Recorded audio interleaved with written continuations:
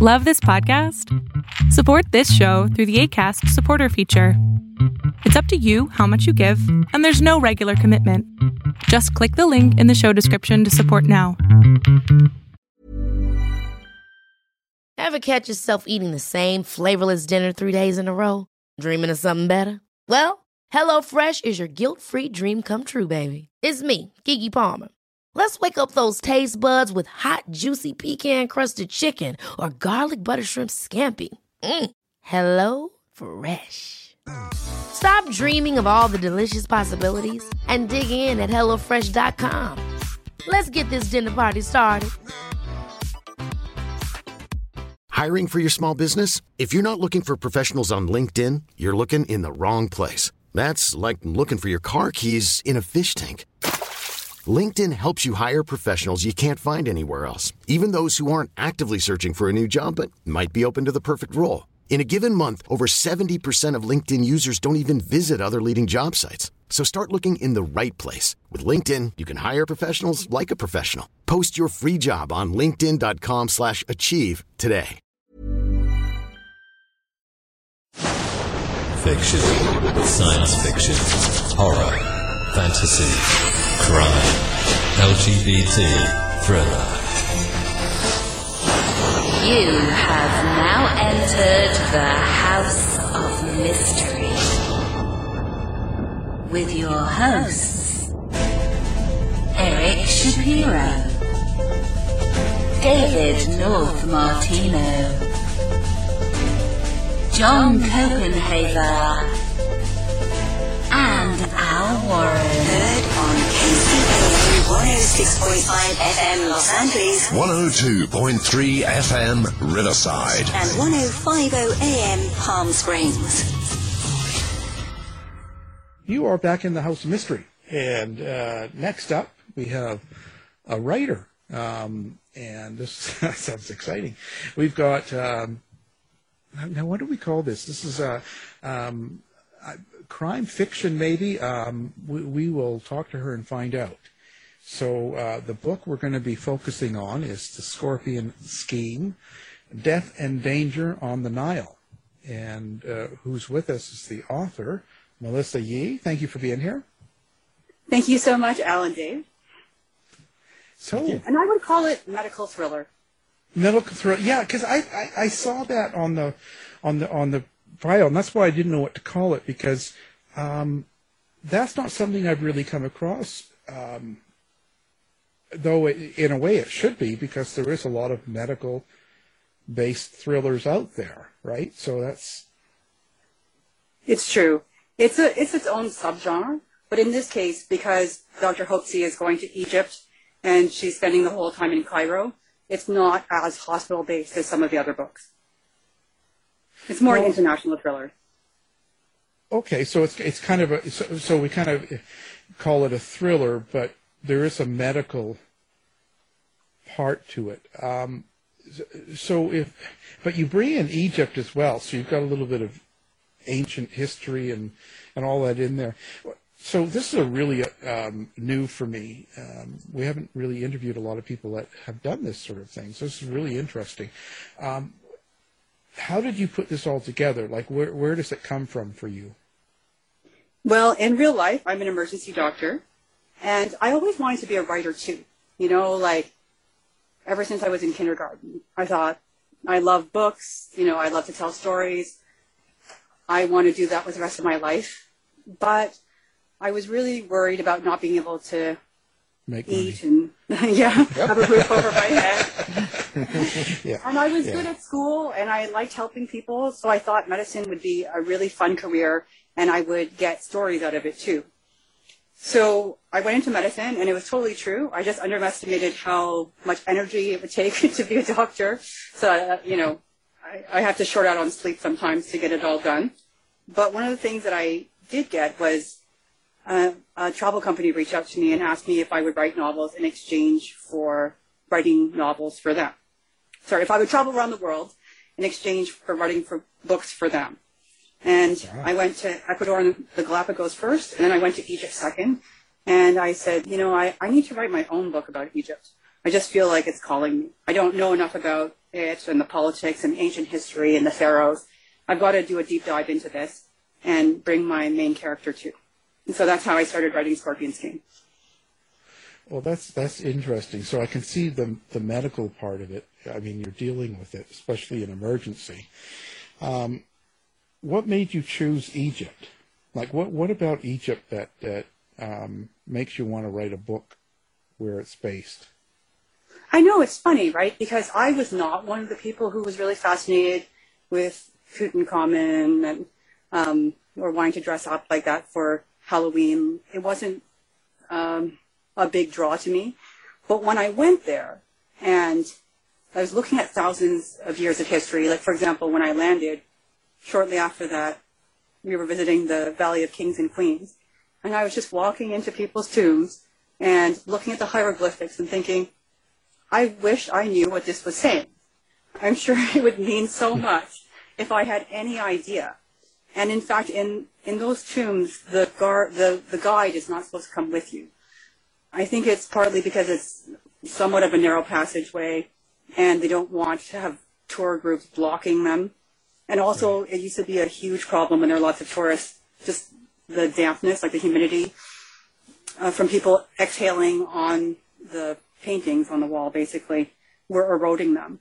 So you're supposed to go in, take pictures if you paid for the permit to do so, and leave. But I thought there's a whole other level here that I'm not getting, and I would really like to know more. In fact, I'm sure a lot of your listeners would understand that. You know, like, just be like, you're basically staring at a mystery the entire time, and you wish you could translate it. Oh, totally. It's such and it's so complex. There's so many levels and so many stories about that whole, the whole existence of the Egyptians back then and what happened in that. So it's pretty amazing. But, And if I was just going to add, and what I thought was interesting too was just the culture was really different. Like, when you became a pharaoh, one of the first things you would do would be to decide your tomb. So, you know, what part of the Book of Dead would you want to have engraved on the walls? You know, how would you want it constructed? Where would it be located? That sort of thing. You would plan for your death immediately, and, you know, it would take up a good part of your life. So it's the opposite of modern day North America, where the focus is just live, live, live, and, you know, when people die, everyone's worried about talking about it and feels really kind of tiptoes around it. Whereas in Egypt, it was part of your life. And worshiping your ancestors too, I think. Yeah, oh yeah, for sure. Things have changed. So yeah, 5,000 years, things have changed. yeah. Well, it's sort of a different concept. But to put together a book like this, it must take a lot of time. Like, because you really have to get it right when you're talking about something like, you know, ancient Egypt, and you're talking about pharaohs. You have to make sure that it's within the realm of truth.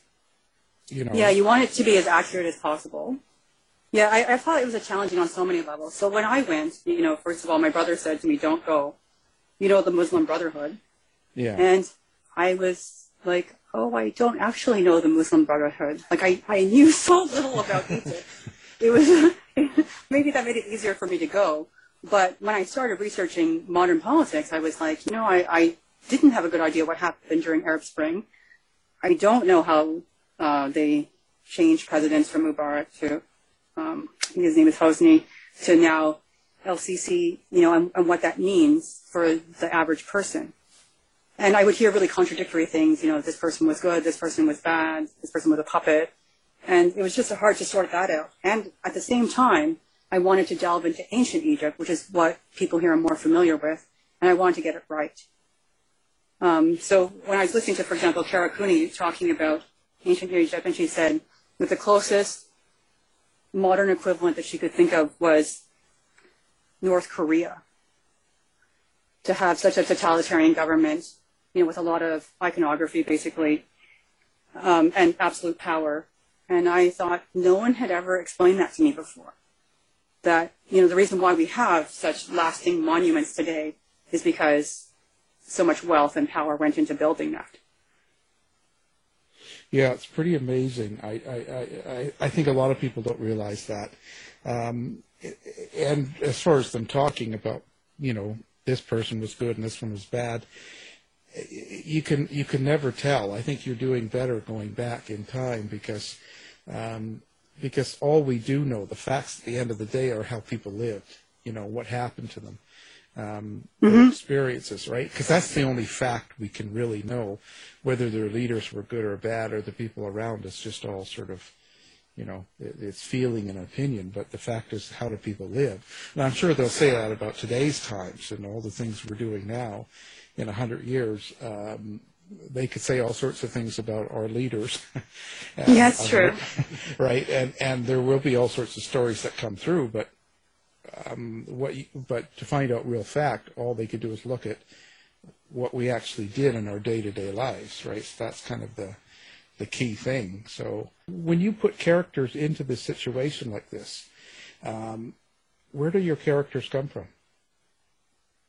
So Dr. Hopesy is based on me during my residency.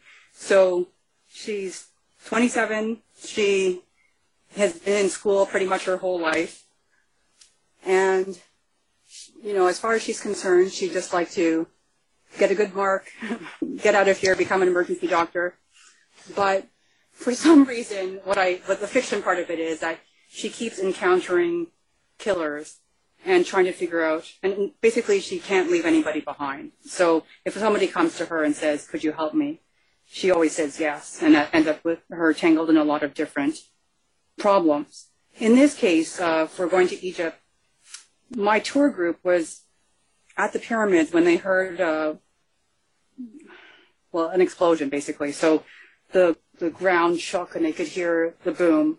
And one of them said, what is that? And the tour guide said, oh, nothing, and just hastily brought them away. And it wasn't until later that they heard through the news that there was a bomb outside the new Egyptian museum that had taken out a bus, like a bus with South Africans. People were injured but not killed. And for myself, I wasn't there at the time. My son was having his birthday. So I was taking a later flight, and I ended up missing that bomb entirely. I also missed the pyramids, but that's another story. And when I was writing this book, I ended up rewriting the beginning to incorporate that, because obviously it's a dramatic beginning. And it does happen. It's not common, but, terrorism can be part of the day-to-day life. So when I was meeting everyday Egyptians, I would ask them, I said, wow, there was a bomb. What do you think? And, one of them said to me, well, nobody was killed. They weren't professionals, so that was good. And another one said, well, you know how you have school shootings in America? Here we have bombs. Yeah. And I was like, oh, okay. So there were a lot of different reactions to it but to some extent it also becomes normalized because, it's not unheard of to have that happen. And, I hope to get in there and try to save somebody's life. And in this case, when I started researching South Africa, because it was South Africans on the real bus that was affected in May 2019, I started researching treasure. Like in my mind, I thought it would be really fun if she went on a treasure hunt instead of just people killing each other. Because, especially during the pandemic, we're kind of sick of that. Yeah. And I found the Kruger Millions. I didn't realize that there was this whole legend about Paul Kruger, one of the presidents, like one of the first leaders of South Africa, and that he might have hidden gold that would now be worth $500 million.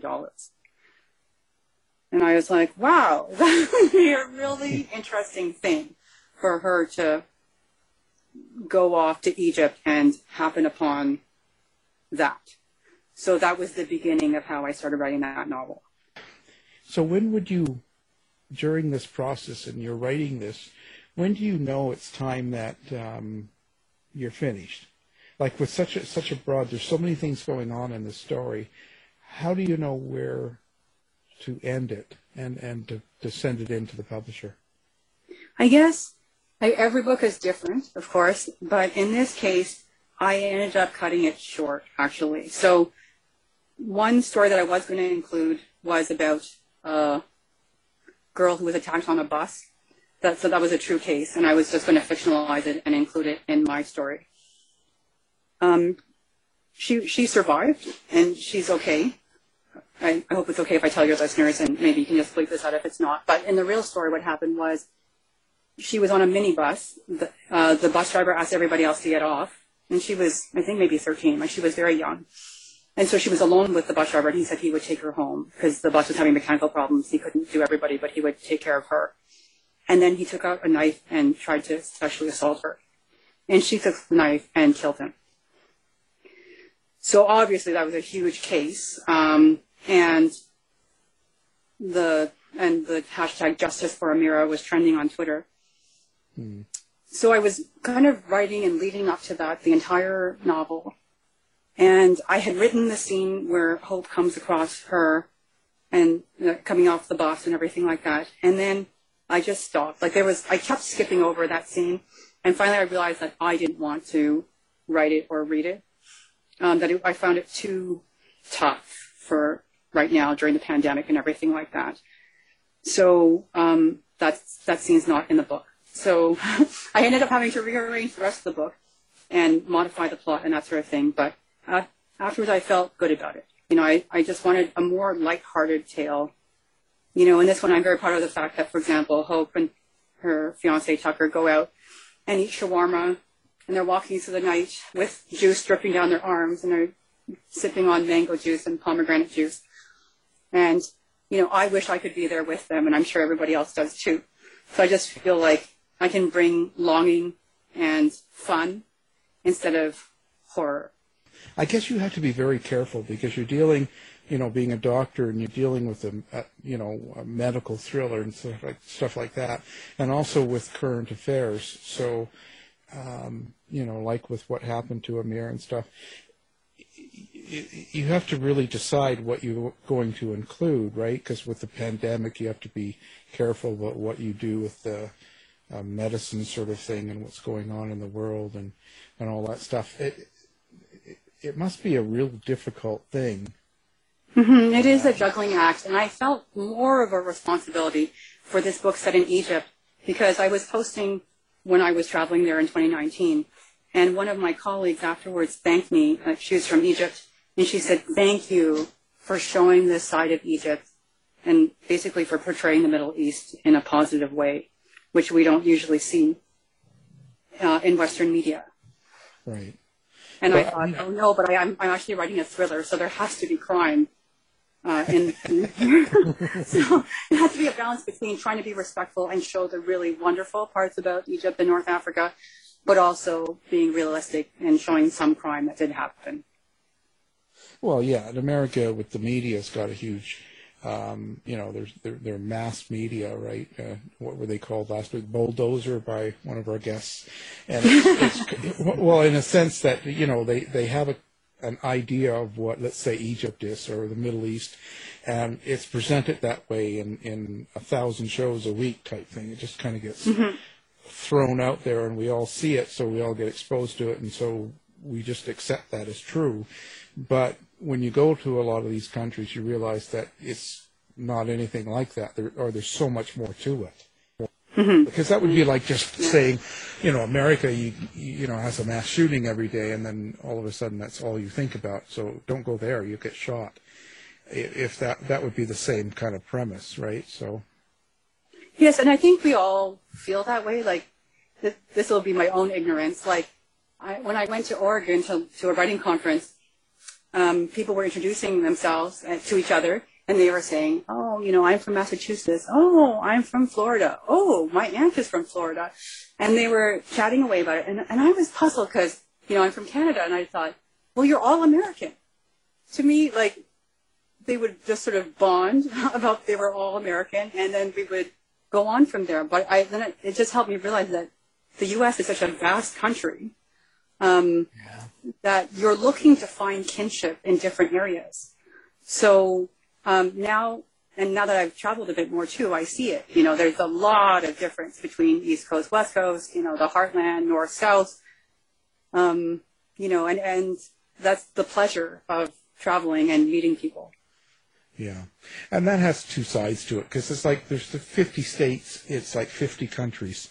They each have their own personality and culture and style, and that works great in one side because you do have such diversity, but in the other one, it's like when times are tough, it separates people. So it kind of works both ways, which is unfortunate because it should be, they're all the same, right? It should be a bigger picture, but, you know. Well.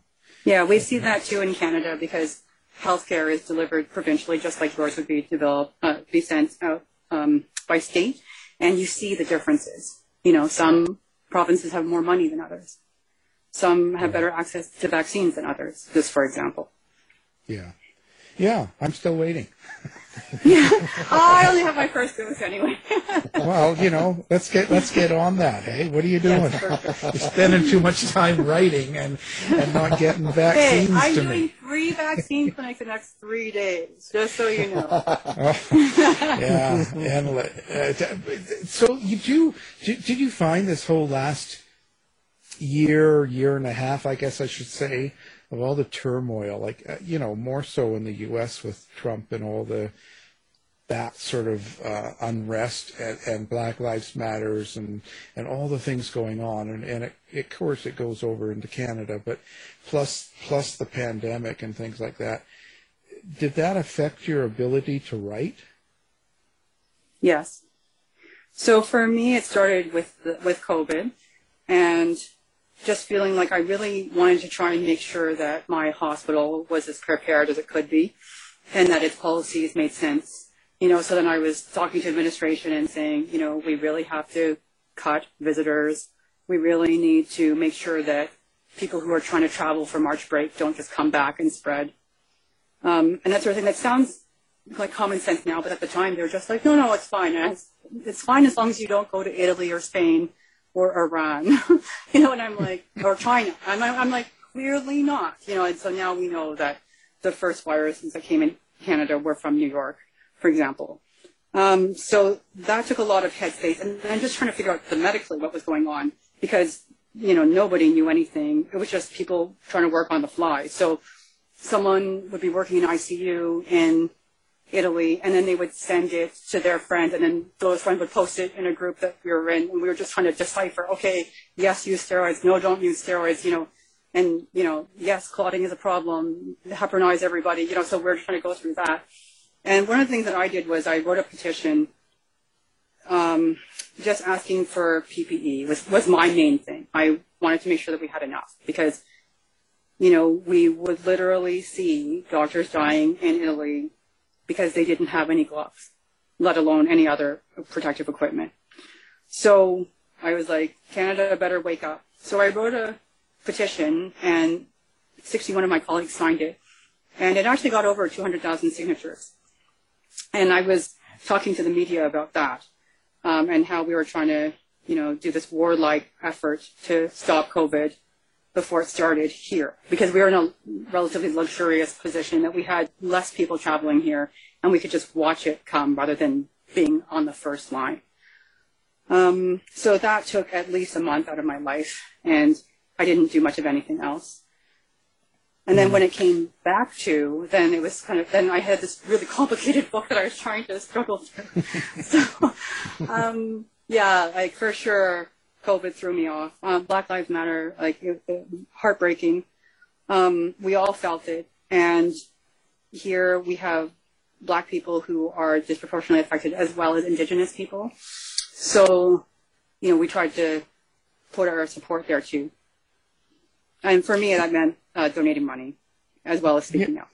It must be disappointing too, in a sense, for someone in your profession on the medical side to see people that are, you know, anti-maskers or saying that masks don't do anything and all the other stuff out there about the vaccines and things like that.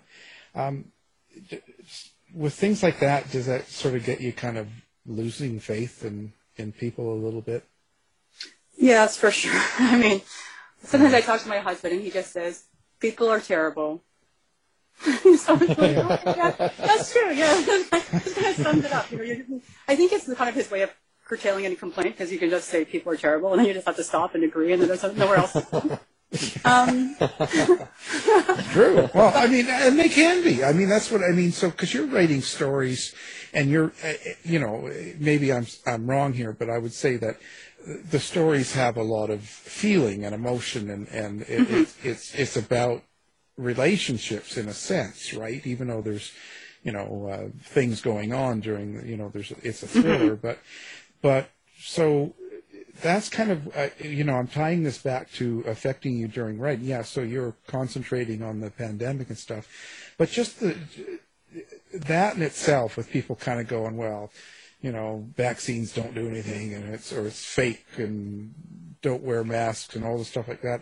I would think that would be kind of a little bit depressing, and therefore when you're trying to write your characters in a book like this, does that affect the way you write them? Do they become a little darker? Do they become a little less nice? Well, I'm already not nice in some ways. Well, then there we go. So that makes a better book. I try to live in my own little bubble a bit. So in this case, there is no pandemic in Egypt. It's just an alternate universe where that's not happening. So that makes one thing easier. So they can just travel and they don't have to wear masks. And then the second thing would be, I try to concentrate on the vast majority of people. Even at the beginning of the pandemic, I would go on Reddit and they would have things saying like 70% of Americans think we should lock down. The majority of people were supporting it, but we can easily get swayed and just look at the minority who are very vocal and very dangerous and get disheartened by them. Luckily, I live in the country and I have smart Facebook friends. So for the most part, I don't get the banging of pots and pans. I was thinking about that today because, we live on 12 acres, so there's nobody's going to bang pots and pans for me. But, they would post on my Facebook feed, like encouraging art and that sort of thing, about doctors and nurses as heroes and that sort of thing. And I just use that to keep up my spirits. You can look at, it's always glass half full, glass half empty. So I just try and concentrate on the good stuff because if I let myself get dragged down with the bad stuff, I wouldn't keep going. Yeah. My glass is broken, so I can't do. Yeah, you can't. There's no full or empty or anything like that. So other than the complex, the story parts, and the things you've got going on in the book, at the end of the book, when I read it, is there something else you want me to get from this book? My name is Hope. Ryan Reynolds here from Mint Mobile. With the price of just about everything going up during inflation, we thought we'd bring our prices down. So to help us, we brought in a reverse auctioneer, which is apparently a thing. Mint Mobile Unlimited Premium Wireless. How to get 30, 30, how to get 30, how to get 20, 20, 20, how to get 20, 20, how to get 15, 15, 15, 15, just $15 a month? Sold! Give it a try at mintmobile.com/switch. $45 up front for 3 months plus taxes and fees. Promo rate for new customers for limited time. Unlimited more than 40 gigabytes per month. Slows full terms at mintmobile.com. I'm Sandra, and I'm just the professional your small business was looking for. But you didn't hire me because you didn't use LinkedIn Jobs. LinkedIn has professionals you can't find anywhere else, including those who aren't actively looking for a new job, but might be open to the perfect role, like me. In a given month, over 70% of LinkedIn users don't visit other leading job sites. So if you're not looking on LinkedIn, you'll miss out on great candidates like Sandra. Start hiring professionals like a professional. Post your free job on linkedin.com/achieve today. Hold up. What was that? Boring. No flavor. That was as bad as those leftovers you ate all week. Keke Palmer here. And it's time to say hello to something fresh and guilt-free. Hello Fresh. Jazz up dinner with pecan-crusted chicken or garlic butter shrimp scampi. Now that's music to my mouth. Hello Fresh. Let's get this dinner party started. Discover all the delicious possibilities at HelloFresh.com. Hey, it's Ryan Reynolds, and I'm here with Keith, co-star of my upcoming film, If, only in theaters May 17th. Do you want to tell people the big news?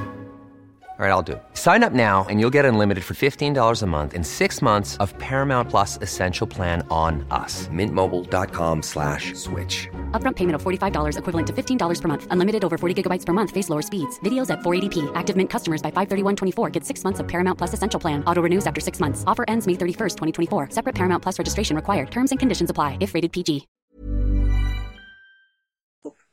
And actually, an English teacher pointed out to me that her last name is C, which sounds, you know, like, so it could be that she sees things clearly. So sometimes I put a quote in there about hope and how it seems impossible and in some ways unbelievable, but it's still possible to make a good world. Because really, mysteries and thrillers are about justice in the end. You find the culprit, and you put them away. Dave, stop barking. I'm so sorry. I'll put my dog in. She feels really strongly about your broken glass. I guess I shouldn't have said. That's not right. I better not say that. Boy, I'll tell you, I'm getting into trouble. You were younger and you wanted to write, and you always knew you could tell stories and do all that stuff. There must have been a point where you thought you could actually do it and felt brave enough. Because when you're writing these stories, and you talked about the one doctor who was kind of based on you when you were in residency. So therefore, just like any of us who write, you do put some of yourself into every story. And so therefore, because we're talking feelings, relationships, emotions, things that happen, we kind of expose ourselves when we write these stories, and therefore putting it out there for everybody to see, and especially in today's world, right? You know, we've got such a intermixing social media world that it's easy to be judged. That's a nice way to say it. So it's dangerous, even. Yeah, so when you expose something about yourself, the way you feel, the way you believe in something, and you put it in your story and you put it out there, that takes a lot of courage, I think. It takes a lot of courage in these days, especially. How do you know what you can put, you can't put, and when you feel comfortable enough to put that? Like that has to be, there has to be something that gives you that fire to do that ability to do that and kind of go, yeah, okay, I'm doing this. I guess when I was little, I just read books and I thought, I can do better.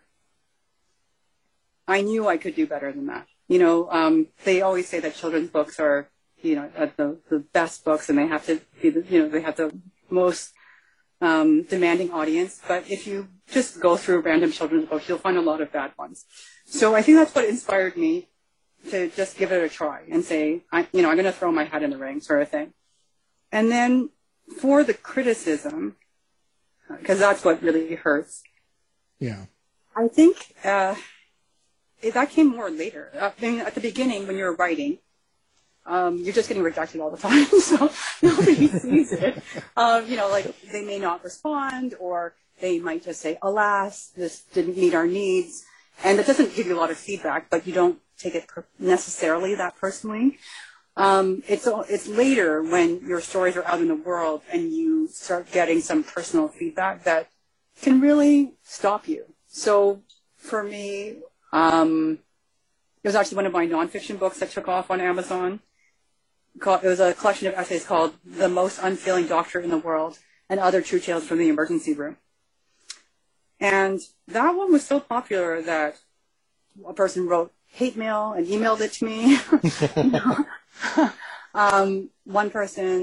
One reviewer said, I wish I could burn this book, but it's an ebook, so I can't. I was like, okay, for me, they were kind of lighthearted essays about the emergency room. I didn't see why people were getting so upset, but that just kind of cut me off. Like, I just thought, I used to pour my heart into fiction, and then use nonfiction to just kind of decompress and just write, funny thing happened today, with some details changed. And now I was like, man, I can't even write that without people getting really angry at me. But again, the majority of people were just quietly happy and buying it and didn't have any problem with it. But there was a really vocal minority that was furious. And I talked about it with my friends, you know. I posted the hate mail on Facebook, and one of my friends was like, that's not so much hate mail as wine mail. Because the person, I think, this right at the beginning and said that, and then I mentioned that I was busy. And he was like, how dare you be busy? You're a doctor. You're like, you should be just glad that you have a job. And I thought, but if I wrote about how I was really slow and had a lot of downtime, like, would anybody want to read about that? You know, it's just so strange. I mean, I just didn't respond. But, you know, basically my friends made me laugh about stuff, and I got over it. And in that case, I just write about different things. So I just stopped writing nonfiction for a bit, and then I write mystery, science fiction, fantasy, romance, young adult. Like, I write all sorts of stuff. So I just switched over until those voices faded away. And in the end, I tried to develop what Karen Joy Fowler calls the pachydermal skin of a writer, which is you put stuff out, and then people say stuff, and it just bounces off your elephant skin. Sometimes now I read reviews, and I kind of laugh. I'm just like, whatever. There are always haters. Yes, yes. But you've won some prestigious awards, and you also, I want to talk about, just for a second, Writers of the Future, because I'm trying to win that right now. And yes. Best. Yeah. And, so go for it. Yeah, for sure. But I was just interested in your experiences with the contest, and how long it took you to win. Yeah, that's a great story. So my husband used to, when he was my boyfriend at the time, he would buy Writers of the Future, and that's how I heard about the contest. And I was like, wow, great idea. It's only open to people who've never been published before, or have a limit of 3 professional publications before you're too professional to enter it. You're not new anymore. So I was like, that's what I want to do. And there's no entry fees. So I was like, okay, yeah, I'm going to enter. So I entered 2 or 3 times, and I got a postcard back saying thanks for your entry, and then you didn't win. And I was like offended, and I stopped submitting. And then I did submit Skin Song, which is a story about a medical student who dissects a cadaver, but her special talent is that she hears noises, like she calls them skin songs, when she touches somebody's skin, and she doesn't know how that will be with a dead body. So I wrote that during my first year of medical school, and I was one of the winners for Writer of the Future in my last year of medical school. And when they got back to me and they called me and congratulated me, I was like, wow. And I went so they fly you down to Los Angeles and you spend a week there learning about writing. And then they have a ceremony and they unveil the anthology, and they pay you separately for the anthology as well as the winning. So it is totally worth submitting to, as long as you don't mind the fact that it's funded by L. Ron Hubbard's estate and Scientology. And when I looked there, seriously, what I liked was, sorry, what was I going to say there? What I thought was really interesting was that one of the first place winners, it was his first try that he had won first place, and then that means you're up for the grand prize as well. His wife had applied quarter after quarter and year after year and hadn't placed. Yeah. So I was looking around and I realized, I was like, wow, the fact that I stopped applying only hurt me. It wasn't like Writers of the Future was sitting there going, I wonder what happened to Melissa. They had no clue. They didn't care. And, they would just go through whatever thousands of entries they'd gotten that quarter. So the people I admired the most was not the gentleman who won on his first try, but the ones who had tried quarter after quarter. And, it means that every 3 months you have a new story, and you just get better and better. Absolutely. And I thought, if I'm going to make a career out of writing, I can't get my nose out of joint, because I feel like they're not seeing my uber talent, right? I have to put the work in and put up with the rejection and just keep going and going. And that was one of the things that I took away. The other thing I took away from Writers of the Future was a bit embarrassing, but I was really cheap and always really worried that writing would never pay the bills, right? Yeah. So we were across the street from a used bookstore, and I found this book called Poem Crazy, and it cost it was still, to me, expensive. Like, it was over $10 American, because that's at least 30% more Canadian. And you get paired with one other writer during that week. So I talked to William Brown, my quote-unquote twin, and I was like, this book, I really want it, but I don't know if I should spend any money on it. And he said, I think it was $16. And he was like, well, would you get $16 worth of pleasure out of it? And I said, yes. And then I bought it. And that was my other big realization, was that if I was going to get anywhere with writing, or really any sort of career, I was going to have to put money in and not be so afraid. Those were my big take-homes from Writers of the Future. There you go, Dave. Very interesting. Do you prefer writing medical thrillers or fantasy and science fiction? Well, it's like a mom answer. I like both of them. So when I was doing, especially residency, but med school and residency, really, I didn't write medical thrillers at all. So people would be like, why don't you be like Michael Crichton? And I'd be like, no. because I was working all the time. It's not cute, it's not fun if you're just there 24 hours a day. It wasn't until I graduated from residency and even from my emergency year, I had to completely graduate before I felt free in my mind enough to look at writing about medicine for fun. So I wrote a lot of fantasy and a little bit of science fiction during those years because they were really good at escape. So, for example, I have a series of stories called The Wizard Hospital stories, and in those, it's a hospital, but it's run by a wizard, and it's all magical creatures who come for help. And that was really fun for me. I'll help you, but only if you're magical. Well, that's an American hospital. Or Rick. Yeah, you don't have the right insurance. When you look back at the work you've done, is there certain books that stand out for you? Well, the Hope C series stands out because that's the one that I'm most recognized for. And I enjoy it because I can put a lot of my personality and put a lot of crazy medical cases in there too, and develop that world. I guess also because it has 8 books and radio play, and some short stories as well. So it's my most developed world. But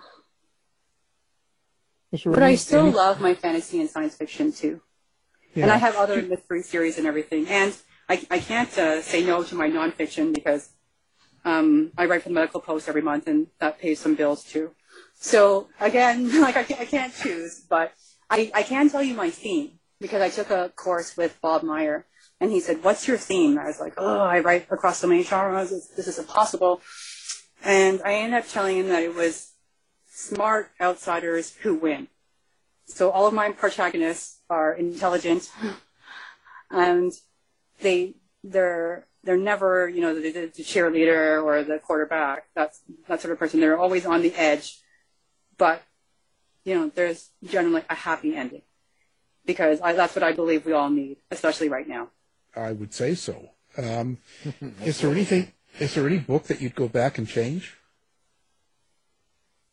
I have changed a little bit the beginning of Code Blues, which is the first book in the Hope C series, because the first 3 books are mysteries, so their pace is slower, they're more gentle, there's a bit more romance in there, and if you see bad reviews, it's the people who are like, wow, I don't know what all this is, like, all this love stuff, where's the mystery, So, in that way, it's a little bit tough, so I have tried to add a little bit more tension to the beginning.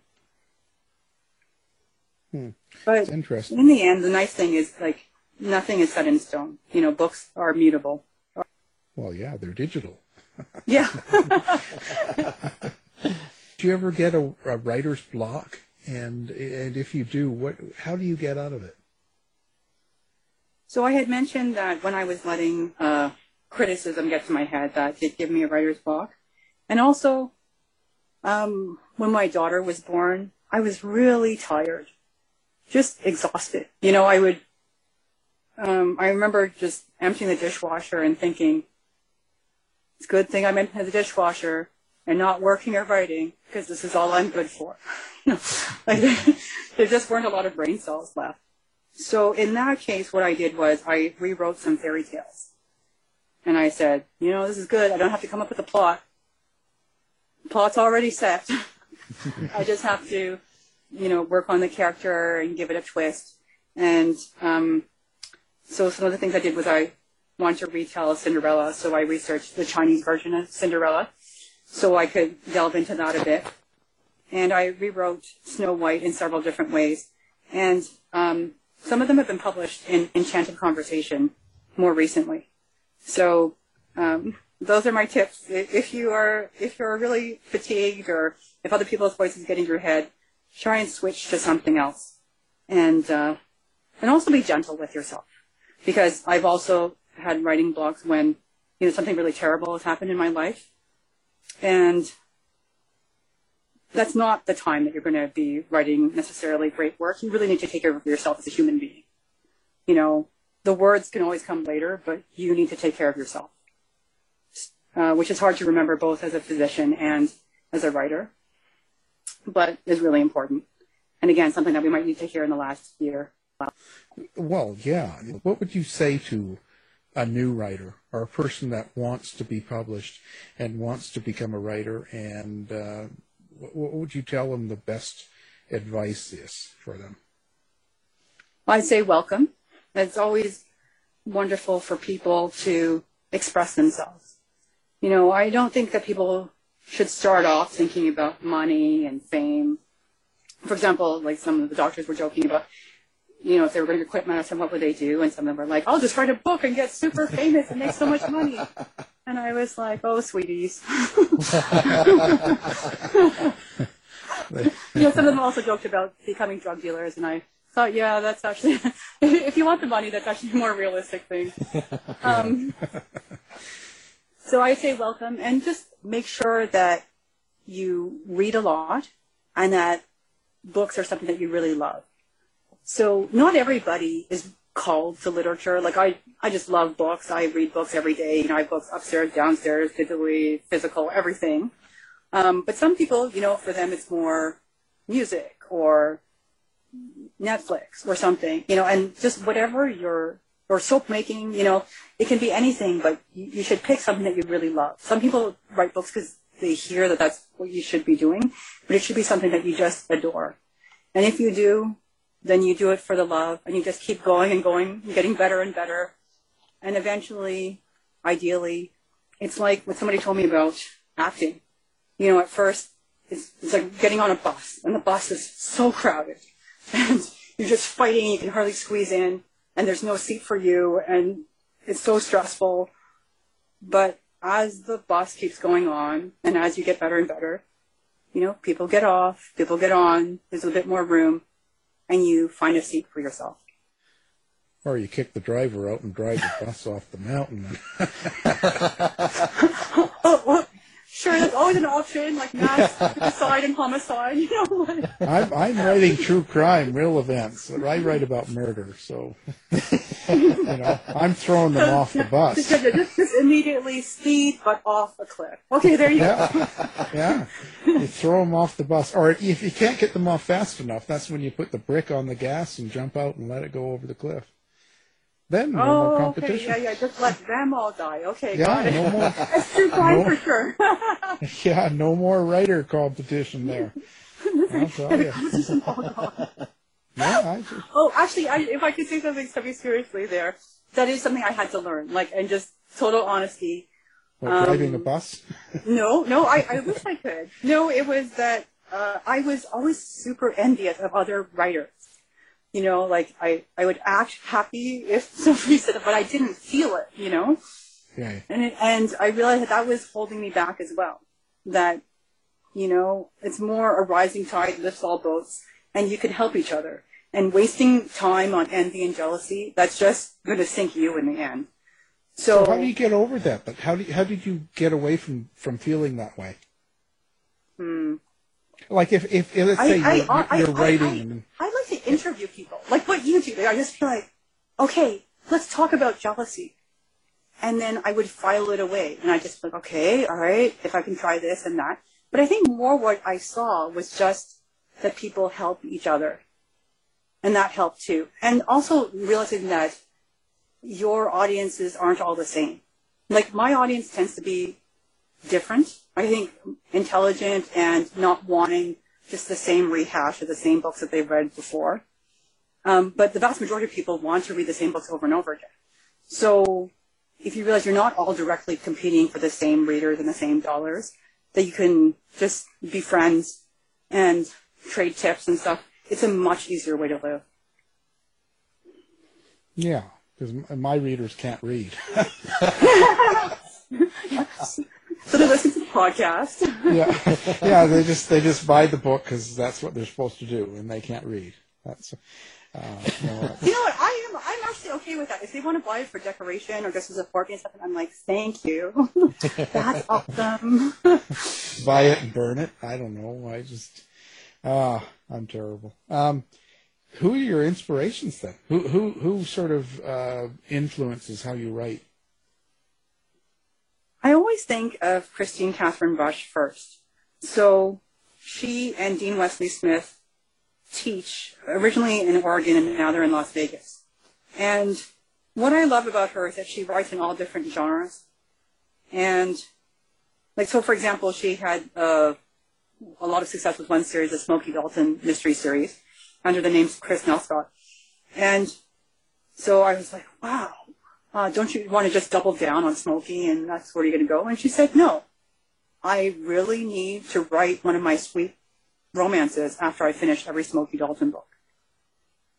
So she was the first person I met who wrote widely, was super good with feedback and anyway, and I admire her writing as well, especially the Smokey Dalton series.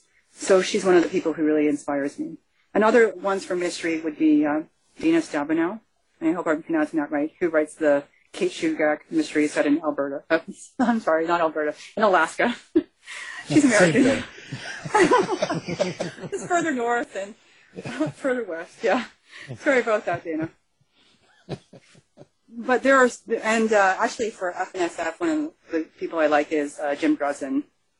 The Drusin Files are a lot of fun. Right, yeah. Mysteries, but with a giant wizard. And Charlene Harris, too. So, I mean, there are just so many people who are amazing. I just love reading. Yeah. You should read Dave Martino's book. Incredible. Yeah. It really, yeah. For sure. It is. Sure. Yeah. It should be on the top of your list. You should have one on each floor of your house. I mean, yeah, that's right. One of my friends took a picture and he had piled up all of his books and it was taller than him. Yeah. So I could just do that with Dave Martino's books. Yeah. Just get all of them, make it taller than me. I'm not that tall, so it wouldn't be that hard. Yeah, I'm the same. Yeah. I'm very short. So. Very short. Very short. Yeah. Short. Are you 5'2" though? Cause I am. Are you okay? 5'2.5", and I need that half. Yeah, I would tell people I was 5'2.25", and they would always laugh at me. I'm like, I'm serious. I'm like, it's 158 centimeters. It's an extra centimeter. That's a great height. It sounds so big. It does. 158. Actually, just converted to metric, Yeah, especially in America, they go, "Wow, she's 158. That must be tall." Mm-hmm. I just pound all of the people who leave bad reviews. Yeah, well, we can't worry about those. So, how do people get a hold of you? So, you have a Facebook page, but you have a website as well, and yeah. So my Facebook page is Melissa Yee Ewan Ennis, and so it has Melissa Yee is a pseudonym that I use, and then also YUAN-INNES. And I have my website where if you subscribe to my newsletter, you get a free Hope C novella. So please do that. And that's at www.myi.ninja. So that's easier to remember. And I'm also on Twitter at Dr._Sassy. Well, there we go. Now, we're going to have that up on our website as well, so people that are listening can go and find you one click. And please send all of your hate mail and bad reviews there. Not to the station and not to us. We're here for the good, and Melissa loves all of that stuff. She just lives for it, okay? So. Me and my pachydermal skin just love it. That's that's what you have to make it in writing. You're going to write for forever now? Do you think this is something you want to do now, as far as you can go? For sure. I just told somebody I'm going to write until I die or I lose my marbles. Well, I was going to say in the medical profession, that's not going to be long, right? I mean, it must be insane. The timeline's getting shorter. Yeah, it goes fast. Well, it's certainly been a pleasure. We've enjoyed your company for the hour, and of course, the new book, The Scorpion Scheme, and that's Death and Danger on the Nile, is the new book by our guest, author Melissa Yee. Thank you for being here. Thank you so much, Al and Dave. Thanks, Melissa. Thanks, guys. To find out more about our show, guests, or to listen to past shows from our archive, please go to www.houseofmysteryradio.com.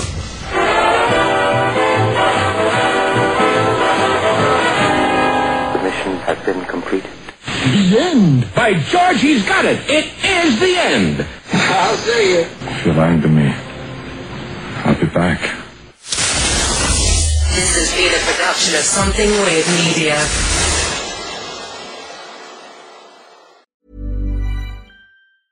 Ever catch yourself eating the same flavorless dinner 3 days in a row?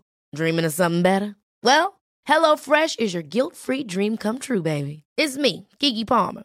Let's wake up those taste buds with hot, juicy pecan-crusted chicken or garlic butter shrimp scampi. Hello Fresh. Stop dreaming of all the delicious possibilities and dig in at HelloFresh.com. Let's get this dinner party started.